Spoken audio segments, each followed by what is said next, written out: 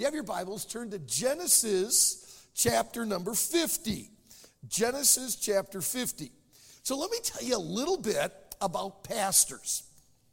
Do you know the two hardest messages for a pastor to preach? The two most difficult messages for a pastor to preach. You know what they are? The first message of a series and the last message of a series. What, you in Romans right now? You know, I don't know for sure, but and I've never asked you about this, but I'm telling you, I would imagine that first Sunday in Romans chapter 1, oh, Lord, you're overwhelmed or whatever. That first message of a series is just like, we got to get started. There's so many good things I want to teach about in this series, whatever it is. It's a book or a biographical series or whatever it is. It's going to be a series on finances, whatever it is. That first one's tough to get going. But I'll tell you also, especially if it's been a good series, that last message, it's just like, oh man, I don't want to let go of it. When you get, where are you right now in Romans? Last chapter. You're in 16 now. Okay, so it's coming down to that and that's going to be difficult. It's like, wow, we've been in Romans, and Romans is, I got to let go of Romans, you know. Well, several years ago, I really believe it was probably the most life-transforming series that, at least at that point in my life, I had ever preached through, and it was on the life of Joseph. I love Joseph. I believe there's a lot of reasons I love Joseph, but I will tell you, I think in the Old Testament, he is the greatest human picture of Jesus Christ in the Old Testament. Now, I think the picture of the tabernacle or the temple, the sacrifices, are probably greater pictures of Christ than even any human in the Old Testament. But if you want a type of Christ in the Old Testament, Joseph is your guy. And just everything about Joseph is picturing the Lord. There were so many things in the series on Joseph's life that when I studied, I just went like, oh, I don't know if the people are going to get anything, but I'll tell you what, God, you sure spoke to my heart. But I came to Genesis chapter 50, and you knew this passage was coming up, and I thought like, whoa. And I can remember sitting in my study. There's something I did learn.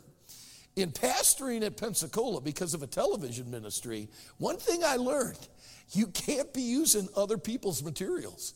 But you know what? That has been one of the greatest, I think, elements of ministry in my life, is that I've never relied on other people's things to preach. I've always asked Lord, show me from the Word what they want. And I got to tell you, the series on Joseph and all of them were that way. But I came to this last chapter and this last part, and I had a question. And that question is what I built the message on. I want you to begin reading with me in Genesis chapter 50 and verse number 15. And when Joseph's brethren saw that their father was dead. So Jacob, the patriarch, you know, you got Abraham, Isaac, and Jacob. Jacob now has died. Jacob had all these boys, you know, these 12 sons. And here's what the boys thought. The boys thought that Joseph was nice to them because Dad was living. But we know what we did to Joseph. And we know that we treated Joseph terrible. And Joseph is being nice because Jacob is alive. But Dad dies, we're dead meat, man. He's going to kill all of us. And that's where we pick up the story. And when Joseph's brethren saw that their father was dead, they said, oh boy, Joseph will peradventure hate us and will certainly requite us all the evil which we did unto him. Okay, God, we just know now Joseph's going to pay back everything we did to him. And they sent a messenger unto Joseph. This is, it's kind of cute in a way, but it's also really sad. And they sent a messenger unto Joseph saying, hey, Joseph, now don't forget now, that thy father did command before he died, saying, so shall ye say unto Joseph, forgive, I pray thee now, the trespass of thy brethren and their sin, and they did unto thee evil. Now, and we pray thee, forgive the trespass of the servants of the God of thy father. You know what they're doing here? Hey, guy, hey, Joseph, don't forget what Dad said. Remember, Dad said, forgive us. When Joseph heard that, look at what he did. And Joseph wept when they spake unto him. You guys don't get it, do you? Y'all don't understand, do you? I took care of you guys a long time ago. I forgave you a long time ago. And here's what I did. Look at the next verse. And Joseph said unto them, hey, brothers, fear not. For am I in the place of, would y'all help me with the next word? Am I in the place of God? A long time ago, and by the way, I'm going to show you right when this happened. A long time ago, I let God be your judge. And I took the court case and I said, God, I am no longer the prosecuting attorney of my brothers. I am no longer the witness of my brothers. I am no longer the jury of my brothers. I am no longer the judge of my brothers. And God, here's all the court case. Here's all the receipts. Here's all the documents. Here's all the records. God, you be my brother's judge. I'm letting it go. I'm not going to hold on to this any longer.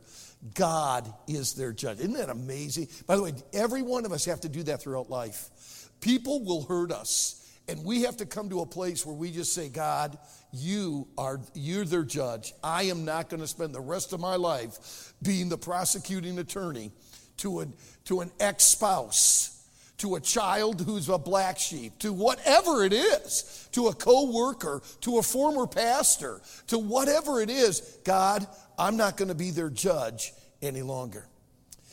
And then we come to verse 20.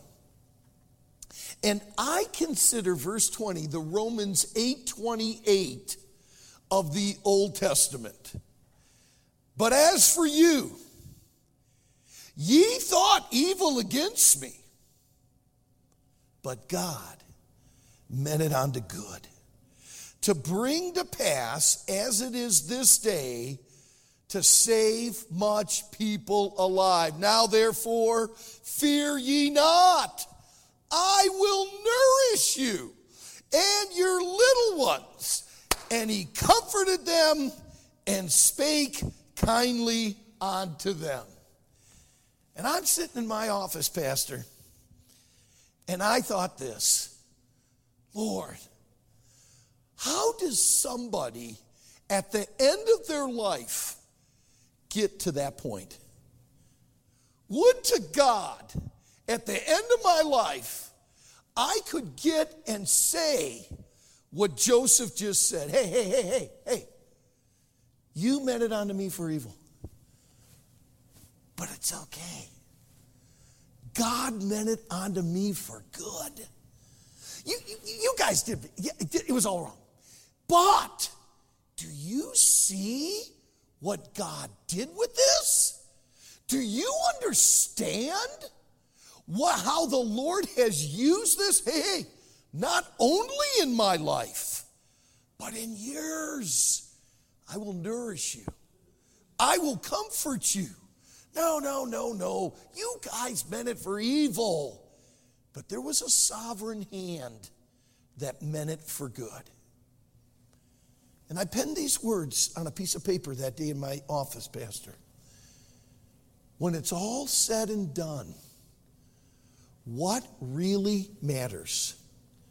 When it's all said and done, what really matters? And that's verse 20. When it's all said and done, God meant it unto good, to bring to pass, as it is this day, to save much people alive. Father, I pray when it's all said and done in our lives, that the three truths that we're about to give will never be forgotten, always be an encouragement to us and a challenge to us. I pray that Jim Shetler, and Lord, you know I tweaked this a little bit. I think I needed the tweaking. I pray that Grandview also needs that which we give today. I dedicate this to you, Father. I pray that this message will help young and old today. In Jesus' name. And God's people said, amen. I want you to see three things. When it's all said and done, number one, are you ready? When it's all said and done, it's not what you hold on to in life that matters. It's what you let go of. When it's all said and done in your life, when you come to the end of your road, it is not what you hold on to that matters, folks. It's what you let go of. And let me tell you what Joseph let go of. He let go of the hurt of the past. He let go of what other people said and did to him. It is not what you hold on to in life that matters. It's what you let go of. Take your Bibles and turn back to Genesis 41. Genesis 41. Now, when you enter into Genesis 41, this is the big change chapter in Joseph's life. Up to this point, we know that the Lord's been with them. But can I just say this very honestly? If you just stop the story at chapter 40, you would go like, well, the Lord's with this guy, but everything happens bad to this guy. I mean, he's thrown into a pit by his brothers. He's sold as a slave. He's lied about in Potiphar's house. He's forgotten about in the prison. And I mean, this guy lives for the Lord, and everything goes bad for him. But in chapter 41, everything changes in Joseph's life. Joseph is going to go from a slave to a sovereign. He's going to go from the prison to the palace. He's going to change. His whole life is going to change. For the Pharaoh has a dream that Joseph is going to interpret. Joseph interprets that dream and says, hey, I'm going to tell you what your dream was about. And by the way, it was God who gave him the interpretation. We'll come to that in just a few moments. And he says, let me tell you something. You're going to have 7 good years. And then you're going to have 7 really bad years. And during your 7 good years, you better put some food away for the 7 bad years. And you better put someone over the whole thing. I don't think he's looking for a job. I really don't think he's expecting to be the one. But Pharaoh says, listen, if you can interpret that dream, I can't think of anyone else who'd be better than being over this project. So Joseph goes in a matter of hours from the prison to the second most powerful person on planet Earth. Because Egypt is at its zenith, and Pharaoh is the number one guy, and Joseph has just been placed as number 2, Zaphathaniah. He is the second most important person, not only in Egypt, but actually it's going to turn out to be in the whole world. And here he goes, and now he begins to do this. Now, we talk about the picture of Christ and the church. The first thing that Pharaoh does is give Joseph an Egyptian bride, a Gentile bride, if you please. That's Christ gets us. We're Gentiles as a bride. But, so Joseph gets this bride, and they have children. Matter of fact, they have twins. And the big day for the naming of the twins is about to occur. So both the boys are come out, the little bambinos come on out, and they're going to get named. And Joseph is going to name his first 2 sons. If I could just for a moment jump to the second son. He calls the second son Ephraim. By the way, remember now, these 2 boys are going to end up being tribes of Israel because there isn't a tribe of Joseph. but Joseph's 2 sons are going to be tribes. So the second boy is named Ephraim. It means bountiful. It means fruitful. But it's that first one I want you to see. The first one, he says, bring him to me. He takes him in his arms. His firstborn son, he names, look at verse 51. Genesis 41, verse 51. He takes that firstborn and he names him. Can you see the name there? Everyone together, you know what it is? Can you say it with me? Manasseh. Say that again. Manasseh. Do you know what Manasseh means? Manasseh means to forget the toil of the past. To forget it. Otherwise, we would say spiritually, to let go of, guys. Grandview, to let go. You know what he did that day? He takes that firstborn and he says, bring him to me. And he takes that firstborn and he says, my firstborn is Manasseh. I'm letting it go. God, you be Naphtali's judge. You be Judah's prosecutor. Lord, you take Reuben and you do whatever you want with him. They are not under my jurisdiction any longer. I am letting go. And I am not going to spend the rest of my life carrying that which will help me at none at all. I am going to move on. I'm going to forget the toil of the past. And I'm going to have everyone together, and I'm going to have a Manasseh. I'm going to have a Manasseh. Can I share this with you?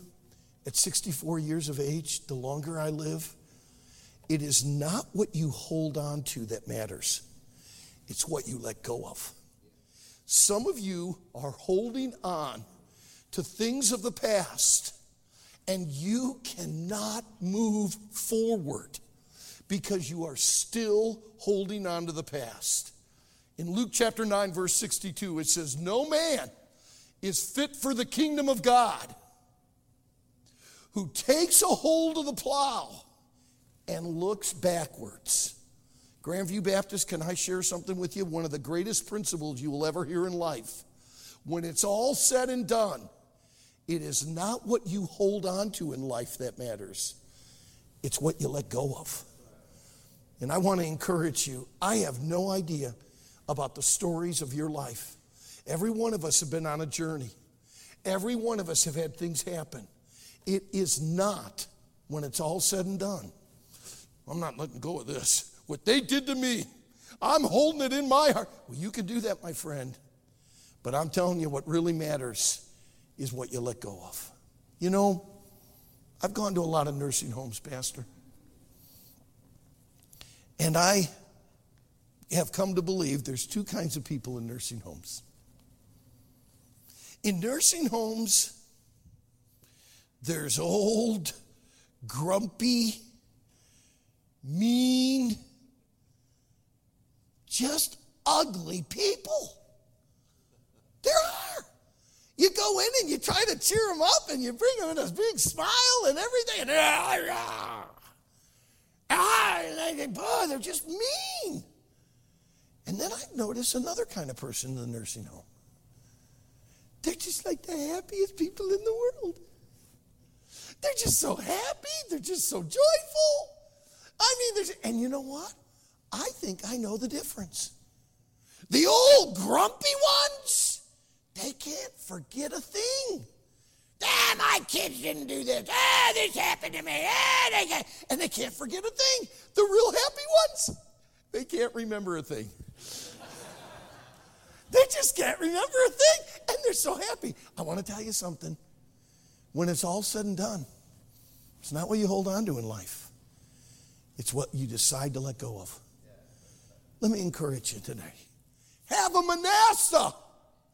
I don't know what's happened in your life. I don't know what relationships you've had. I don't know your children.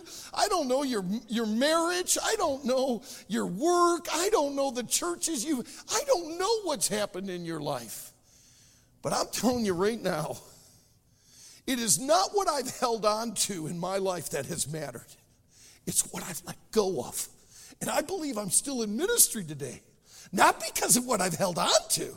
I think I'm still in ministry today because of what I let go of. And I want to encourage you. Have a Manasseh. So I was sitting in my office and I thought to myself, how do you come to the end of your life and say, God meant it for good? Well, I think when it's all said and done, it's not what you hold on to in life, it's what you decide to let go of. Number two, when it's all said and done, it's not about you. It's about God. When it's all said and done, it's not about you. It's about God. Now, I studied this thing on Joseph. I picked up every commentary I could, and I read this and I read that, and I'm going to disagree with a lot. There's a guy named Lockyer who's talked about their greatest hours and said that Joseph's greatest moment was when he refused Potiphar's wife. That was a huge moment of temptation, and he ran out of there. 2 thumbs up, way to go, Joseph. But I believe, this is my personal opinion, I know the most important moment in Joseph's life. Would you like to turn to it? Genesis 41 and verse 16. Now, we've already talked about this chapter, but this is when he stands before Pharaoh. Now, up to this point, everything that Joseph has done right in his life has turned out bad. And so now he stands before Pharaoh. And Pharaoh has a dream. And he asks Joseph to interpret the dream. Now, Joseph, I got to tell you, if it's me, Pastor, it's like right here I'm going like, you know what? I'm not interpreting any dreams until we make a little deal here.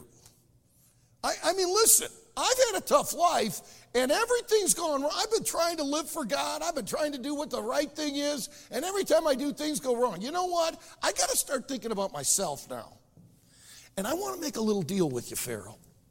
I'll interpret your dream, but you're going to have to give me another position, buddy. You're going to have to get me out of that prison, which I shouldn't be in the first place. And I want to make a little deal. That is not what he does. This is my personal opinion. I think this is the greatest moment of Joseph's life. He stands before Pharaoh, and Pharaoh said unto Joseph, look at verse 15, I've had a dream. I have dreamed a dream, and there is none that can interpret it. And I have heard say of thee that thou can understand a dream to interpret it. Well, you know, I guess I can, but before we do that, let's make a little contract here, make a little deal. That is not what happens. I believe these 5 little words is the key moment of Joseph's life. Look at verse 16. And Joseph answered Pharaoh, saying, it is not in me. I got to tell you something, Pharaoh. The interpretation of this dream is not in me. This is going to be a God thing, not a Joseph thing. Now, let me tell you about life. When it's all said and done at the end of life, it is not about you. It is about God. Now, if there was one thing I tried to emphasize yesterday to your young people and those that were here at the conference, I talked about Esther and I talked about a guy named Phineas. And one of the things I said, I don't know if they picked up on this, but one of the things I said was, I can tell you the very moment Esther went from a girl to a woman. I said yesterday, I can tell you the very moment that Phineas went from a young man to a man of God. And I'll tell you when it was. When they got their eyes off of themselves and they started to live for something more important than themselves. When Esther says, you know what? If I perish, I perish. But I'm going to do this for God. I'm going to step forward and do this, and whatever happens is going to happen, and it's not about me. And I got to tell you, our whole culture today is about me. We live in the me culture. That's why we believe we are entitled to certain things. I want to tell you something. When it's all said and done, my friend, it is not about you. It is about God. And it's high time that we begin to learn how to humble ourselves and get the most important element in our lives we can ever have, and that is the grace of God. And the grace of God does not come to anybody until they humble themselves. God resists the proud, but he gives grace unto the humble. I wrote a few things down this morning in my hotel room that I wanted to mention. It's the way down, not the way up. He must increase, and I must decrease. If you ask me, hey, Jim, what's the one thing you've struggled with all of your life? Dying to self. Dying to self. It is all about, my greatest enemy has not been Satan. My greatest enemy in my life is the person I see in the mirror. And we've got to learn how to die to self. I don't care who gets the credit as long as God gets the glory. Now, let me tell you something, Grandview. I don't know what you do here. I don't know how you minister or whatever. But it doesn't matter who gets the credit about what happens. It matters that God gets the glory. And then pride. I believe that pride is the wrong view of you. Whenever you have the wrong view of you, you got pride. Well, Brother Shetler, I don't think I have a lot of pride because I think I'm a terrible person. And I just really think I can't do anything. And I really think that I'm not really. No. Self-pity is all about you. Pride is always the wrong view of you. And I want to tell you what God wants. God wants us, if we're going to come to the end of our life and we said, hey, you know what? God meant it all for good. Well, it's not about you. It's about God. Humility starts with honesty, and it ends with dependence. And boy, that is so important. Then number 3, and we're done. When it's all said and done, it's not what you hold on to, it's what you let go of. When it's all said and done, it's not about you. It's about God. And number 3, when it's all said and done, it's not what you achieved in life that matters. It's what you became in life that matters. You know, I thought about this last night. Of course, I don't have any skin in the game, so to speak. I was cheering for our Eagles last night, you know, and I was hoping that they won. And they took care of business pretty early, too, by the way. By halftime, it was 3-0. But I thought about this. I walked around the track a couple times, and I thought, you know, Lord, so I don't know anything about the year or anything like that, but I said, Lord, what if the guys would have lost tonight?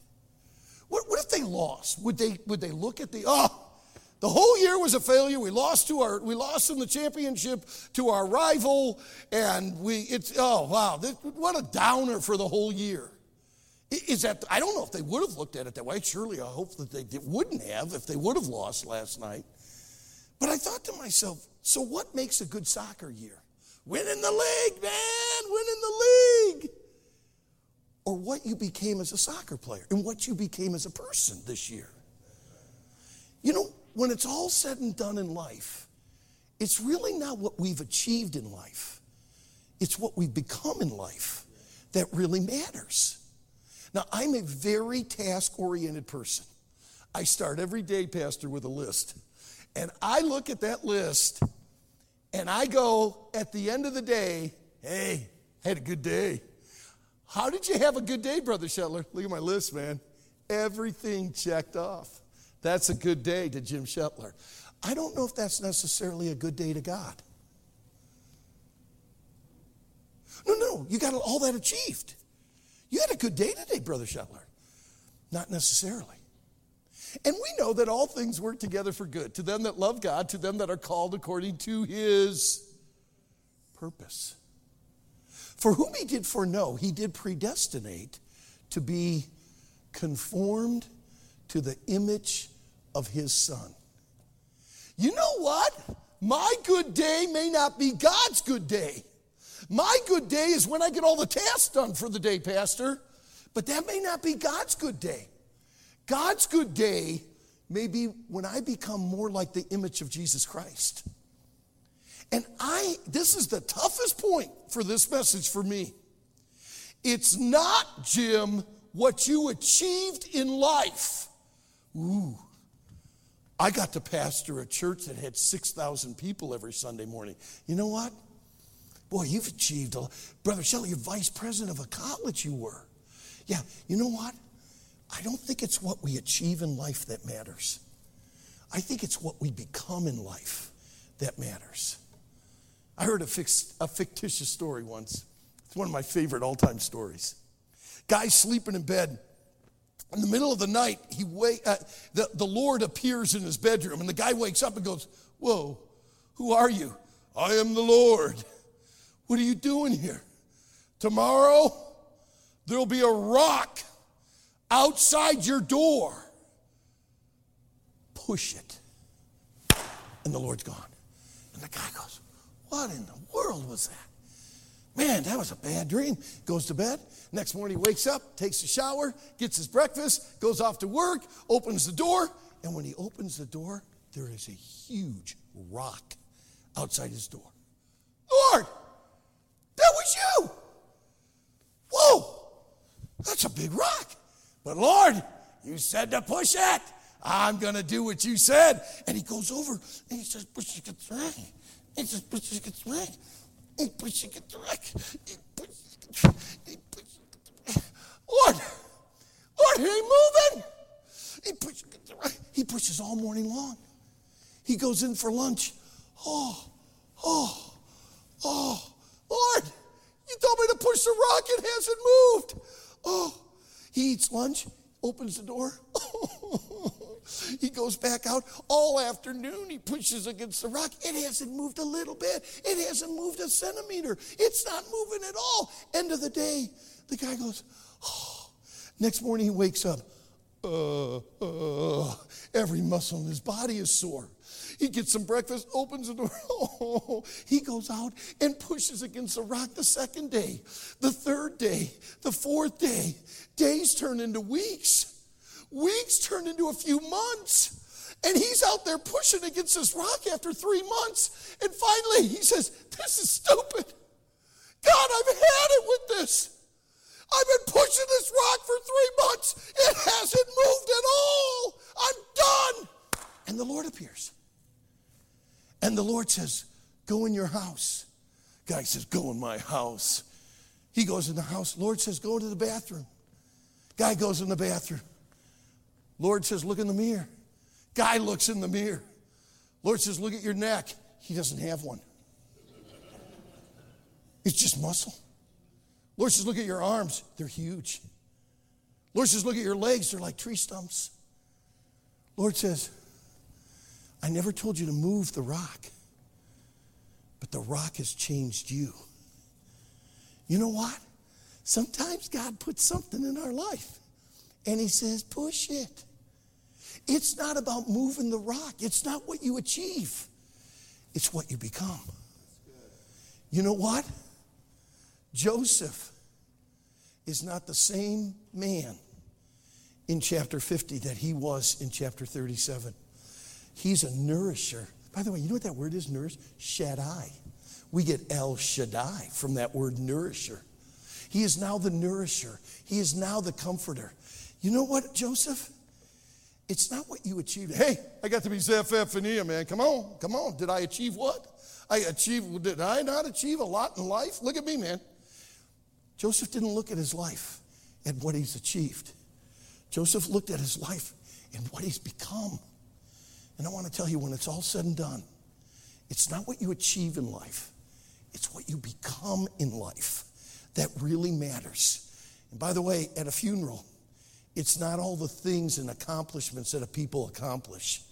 It's what they became in life that you remember more than anything else. Grandview, when it's all said and done, it's not what you hold on to. It's what you let go of. When it's all said and done, it's not about you. It's about God. And when it's all said and done, it's not what we've achieved. It's what we've become. Our heads are bowed, our eyes are closed. Father,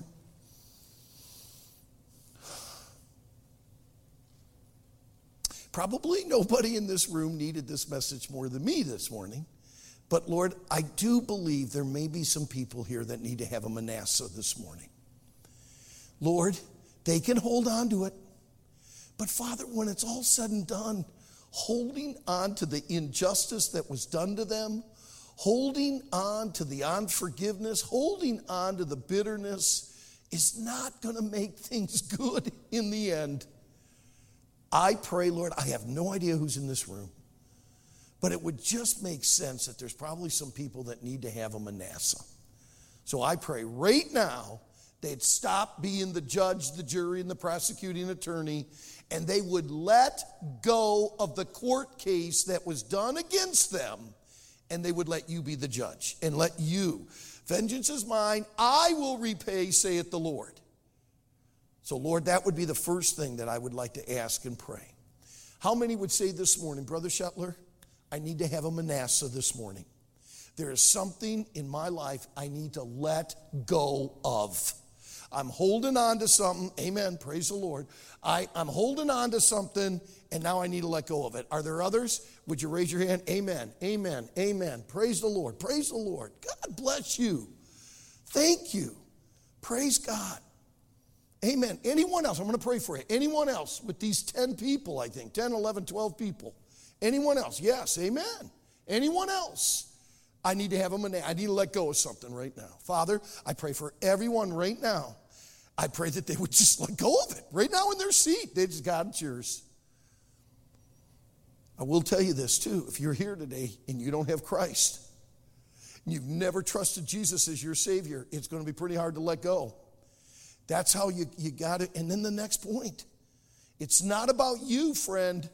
It's about God. You need to humble yourself. And it's not about you getting to heaven. It's that Christ paid for it. And you need to humble yourself and say, dear God, I need to receive you as my Savior. But some of us in here, this point really spoke to my heart this morning. Jim, it's not about you. It's about God. He must increase and you must decrease, Jim. How many of you would say humbly, Brother Shetler, I think I've had the wrong view of me.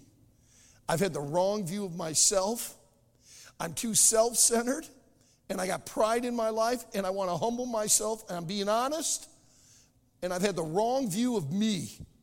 And I want to ask God to forgive me of pride, and I want to get this thing taken care of today, and I need to humble myself. If that's true, would you raise your hand?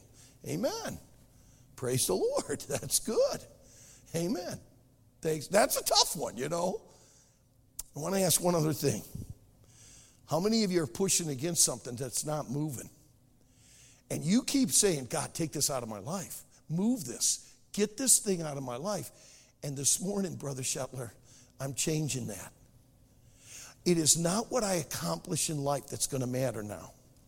It's what I need to become for Christ. It's Christ in me. It's not about everything I get done. It's about what God is trying to do in my life. And Brother Shetler, I'm going to keep pushing against the rock, but it's not going to be about what I achieve. It's going to be about what I become. And God help me, because I'm going to need His grace. But Brother Shetler, I'm pushing against something right now that's never moved. It probably never will move. But it's what God is using in my life right now to make me more like Christ. And I want to thank Him. And I'm not asking Him to take it away. I'm asking Him to give me the strength and make in me what He wants to in the image of Christ. Would you pray for me? If that's true, would you raise your hand all over the auditorium? Amen. Father, tender hearts today, I thank You for each one here. Lord, when it's all said and done in our life, may these three truths be very prevalent. Thank You for Pastor. Thank You for Grandview. Father, if there's a soul here that knows not Christ, may today be the day of their salvation. Heads are bowed, eyes are closed. Can I ask one other question? Is there anybody in here today? I understand that I did speak to believers today, but you would say, Brother Shetler, I do not know that I'm on my way to heaven. I do not know Jesus as my Savior. And Brother Shetler, I would like to know that. I'd like to get this thing settled about my salvation and my relationship with God. If that's true, would you raise your hand? Is there anyone like that this morning in the balcony, down on the floor? Anyone? Father, I pray for each one here, and I thank you for the opportunity. And Lord, I know 8:30 can be early, but I thank you for the group that you assembled. And Lord, I think how well they listened as well. And I thank you for this church. God, I pray that you would be with the under shepherd here. Lord, I have no idea what you've got planned for this church or for him and his wife, but I sure thank you for him, Lord. And God, I pray your richest blessing on him. And I thank you for a staff that's not only resembling and picking up pastor's direction, but resembles Jesus. And Lord, I pray that you'll continue to be with this staff and this school. God, I think this school can have a great impact in this community. And I pray for the Grandview Academy as well. We pray these things now in Jesus' name. Amen.